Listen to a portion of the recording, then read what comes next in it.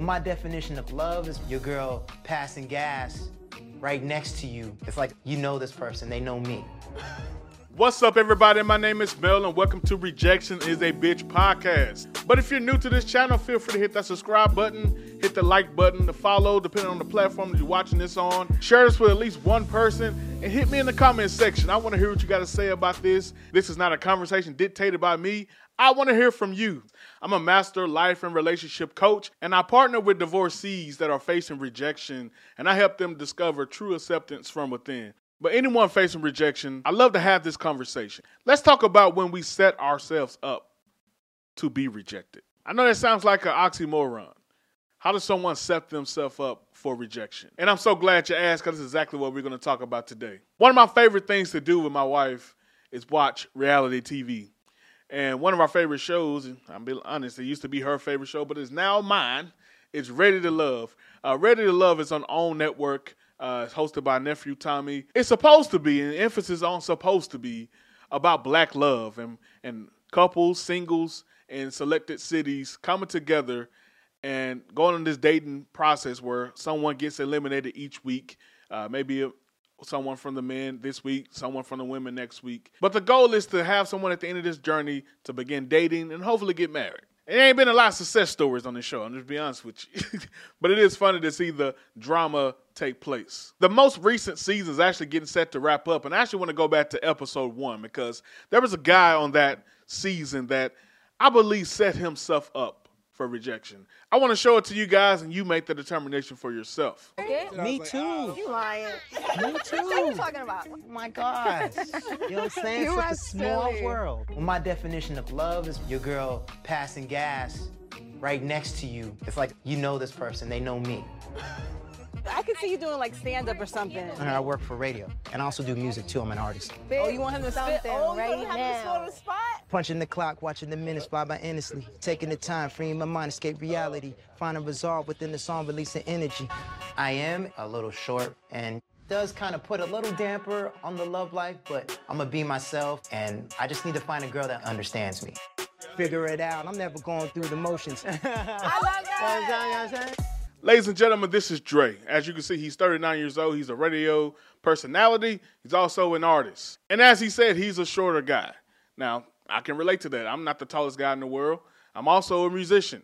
So if anybody can relate to Dre, it's me.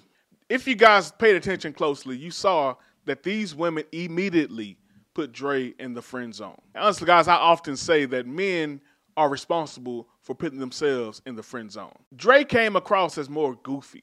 You know, it's not just he's working with some of a deficit, you know, being short, but he seems to not take himself that serious. And I'm a true believer that people will only take you as serious as you take yourself. And it's great to use comedy, you know, to draw a woman's attention.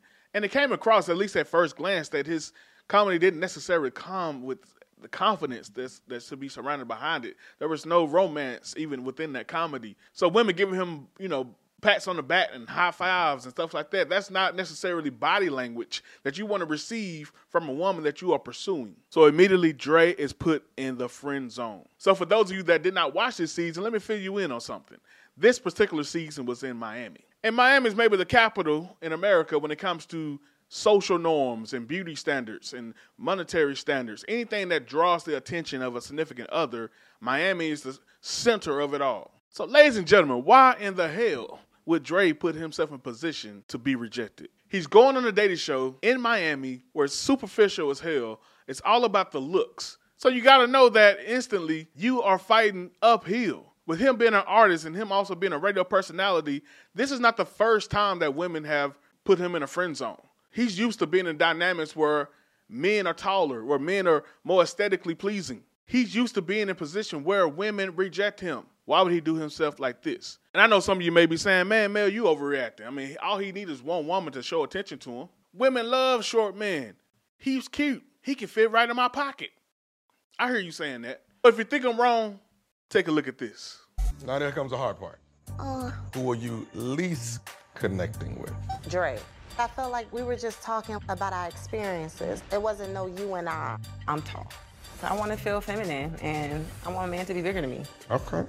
I'm not physically attracted to him, but he's smart and funny, and that's my comfort zone. Now, you saw, like I saw, women telling the truth about what they think about him. This is the opportunity for them to choose as women who they will eliminate for this week. And you saw the one woman say, he's short, I'm tall. I want him to feel feminine. I want my man to be taller than me. She made that face. Coincidentally, this ended up being the most evil person on this season, in my opinion. But she told the truth. In most cases, in most scenarios, women desire a man that's taller than them. And honestly, men desire a woman that's shorter than them, especially in a place such as Miami, where the social norms reign supreme. But now it's time for elimination. Blake and Dre, please step forward. Oh, snap, we on the chopping block. Tommy, bud, I thought we was boys. You know, you work in radio. Don't break up the group, man. Now, let me be honest with you. This was close, man. I mean, down to the wire. The nerves start going. It was all fun and games up until that point, but someone had to go home, and I hope it's not me. Blake and Dre. Unfortunately, the women didn't feel that you guys were really sparking any romance connections. But, Blake, they feel like you still got some promise. So make sure you step it up moving forward. Back in line. It was real, guys. Sadly, Dre, this means your journey ends with us here. It's all good. We wish you all the best. You can say your goodbyes. Guys. I'm about to go home, y'all. I thought the women were vibing your boy. I'm pretty handsome, you know. That's premeditation right here. But it's part of the journey. Okay. Oh, sorry. I'm definitely glad that I took this chance. There's somebody out there for me, so just gotta find it. Even to the end, he being goofy and playing around, and that's fine, but I'm just saying that's not what women want on a dating show. When you got all these men that appear to be, not saying they are, alpha or appear to be strong and appear to be something that can protect a woman, women don't want this goofy, little guy around, like a little mosquito or whatever. Women want to feel she's covered, and she's protected. And let me tell you how crazy this elimination was. The other guy, Blake, he was on the chopping block in elimination every freaking week that the women had the power. Every week that the women had the power, they elected to have him as one of the people that could possibly be eliminated. That tell you how bad they hated this guy. But the women still collectively chose to eliminate Dre instead of Blake. Why? Because this being week one, they wanted to say, hey, let's give Blake another chance. Maybe he was just semi-asshole today. Maybe he can grow out of that assholeness. But one thing Dre can't do, he can't grow. Blake can grow out, but Dre can't grow. And at the end of the day, who can blame them? Everyone has their preferences. Everyone has their desires. Who are any of us to tell someone they're wrong for choosing those? There's many of you right now watching this video that are saying, man, poor Dre. Oh my God, it's just so sad that he's the out man out week one. He was such a nice guy, sweet guy, whatever. Man, cut that shit out. I'm sorry, cut it out. I'm the rejection coach, and I'm here to tell you, Dre is not a victim. And guess what? Neither are you. If you have been rejected before, you are not a victim. It's time to let go of that victim mentality. You got to take ownership for the positions you put yourself in to be rejected.